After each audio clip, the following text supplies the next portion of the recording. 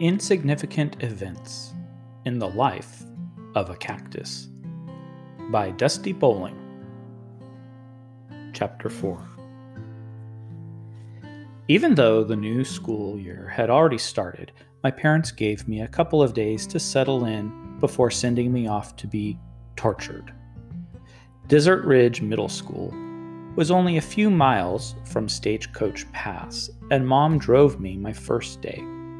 I sat in my seat, staring straight ahead, my heart pounding. When we turned into the parking lot of my new, giant school, I thought my heart might just pound right out of my chest. My school back in Kansas only had about 300 students. Desert Ridge was more than 3 times that size, 1,000 kids who had never seen me before. Mom drove our old clunker up to the drop-off curb behind a bunch of other cars.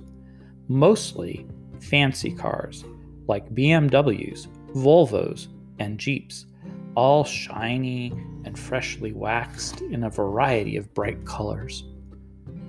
Our can't tell what the color is car didn't even have a logo because it had fallen off a long time ago. Actually, I'm not sure my parents remembered what kind of car it was. It definitely didn't fit in with the other cars, and I took that as a bad sign. We waited as the line inched forward. Mom turned to me. Her lips twitched a bit as she smiled. "You want me to walk you in?" I shook my head. No. She nodded and pushed a long strand of dark hair behind her ear. "Yeah, I suppose that would be embarrassing, having your mommy walk you in on your first day." "Just a little." She ran her hand down my hair and tugged lightly on the tips. "You remember where your first class is?" "Yep, no problem." "You remember where your locker is?" "All systems go, in my brain," I said as we pulled up right in front of the curb. "Oh, good," she said, "because I was a little bit worried this morning when you came out with your shirt on backward and then stuck your cereal in the microwave." "Just being an airhead." I slid my head under the strap of my bag. That wasn't exactly the truth. I was nervous. Extremely nervous. "I know how hard things have been for you, sweetheart," she said. "I'm fine, Mom. Really. I'll be okay today." She leaned over and kissed the top of my head. "Call if you need anything. I'll pick you up right out here after school." Normally, my parents never baby me. They're more the kinds of parents who, instead of kissing your boo-boos, tell you to walk it off and be a man. And they never have seemed to care that I'm not actually a man. But I guess today was a special occasion. Honestly, I wished she would stop. It was stressing me out even more. I nodded and opened the car door with my foot, then slid it back into my new purple ballet flat. I got out of the car, swung my bag around to my side, gave Mom a reassuring smile, and slammed the door shut with my hip. Before I'd walked 5 steps, I got my first look. I tried to ignore it. My parents had always taught me to tackle one small goal at a time, holding a brush between my toes, lifting that brush all the way to my head, running the brush through my hair. One small goal at a time. And so, I zeroed in on my first goal of the day, getting to my first class without barfing up all my soggy microwaved cereal. We had visited the school yesterday so I could find my classes, meet some of my teachers, and talk with the people in the office. Everyone was super nice and caring, of course, but they all said the same thing so much it started to get annoying. "If there's anything you need, Avon, don't be afraid to ask." Like they just knew I was going to need a lot of extra help. I speed walked to the science room, not just to avoid the other kids' stares, but also because it was so stinking hot. By the time I got to my class, sweat was already trickling down my forehead. I went straight to my seat, swung my school bag onto my desk, and slid the strap off of my head. I eased my foot out of my flat, opened the top of my bag with it, and pulled out my science book. One benefit of living in Arizona was that I could wear ballet flats, my favorite kind of shoe, year-round. Not at all like in Kansas, where I had to wear warm boots in the winter. Everything took longer when I wore warm boots. It was so much easier to slip my foot in and out of flats. I had pairs in brown, black, rainbow stripes, flowers, and now purple.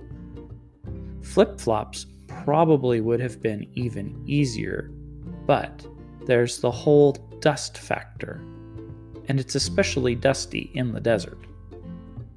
I glanced up and found Ms. Hart, the science teacher, watching me. I smiled a little and she smiled back. I had met her last night, and she had told me to let her know if I needed any help. Of course, I hoped she could see now that I didn't need extra help as I proceeded to pull a notebook and a pencil out of my bag with my foot. I took my seat and turned to the girl sitting next to me. The girl's eyes widened in obvious surprise. Are you new?" she asked. "Yes," I replied. "It's my first day." It stunk to be starting 8th grade over a month into the school year. I could tell the girl was desperately trying not to look at my non-existent arms. People were always doing that. Like, if they looked down at my torso for longer than a split second, they would turn to stone. Like my torso was actually Medusa's head. The girl was pretty, with long, dark hair and a strappy red dress and all her body parts. I always wanted to wear a dress with skinny straps like that, but I guess I felt too self-conscious about it. The strappy dress wouldn't look the same without some nice long arms to show off in it. "Well, welcome." She quickly pulled out her books and started reading, surely to avoid having to talk to me anymore. I turned my attention to my own book and then looked back at the girl. "What page are we on?" I asked. 23. She reached for my book. "Here, I'll help." "Oh no, that's okay," I said. She stopped and pulled her hand away. I lifted my foot and opened the book with it, using my dexterous toes to turn the pages until I got to page 23. "See? I can do it." She gave me a twitchy smile. "How'd you learn to do that?" I shrugged. "You'd be surprised what you can do with your feet when that's all you have." She gave me another uncomfortable smile and went back to reading her book. She hadn't introduced herself, so I didn't either. I sometimes wondered if people had a tendency not to give me their names or ask for mine because of their fear of getting too close. Too close to something so different. At lunchtime, I decided to sit outside on a bench to eat.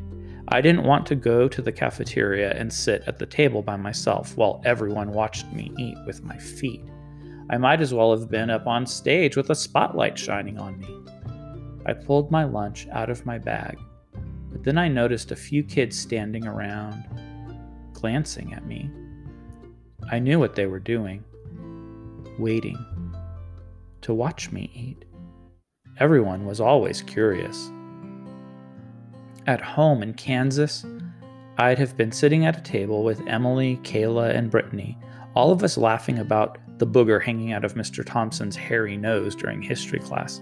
Kayla would be tossing pretzels at me while I tried to catch them in my mouth, and Emily would be complaining that her parents still wouldn't let her wear makeup. No one would have cared that I was eating with my feet. My stomach cramped. I stuck my lunch back in my school bag and headed for the bathroom, where I was grateful to find automatic water and soap dispensers. In my nervousness, I had forgotten to wash my feet, which I always do before I eat. Just because I don't have arms doesn't mean I'm all gross and want toe jam in my Cheetos.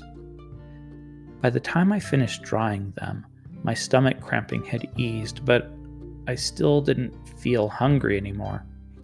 I went outside, found a secluded spot under a tree, sat in the grass, and read my science book.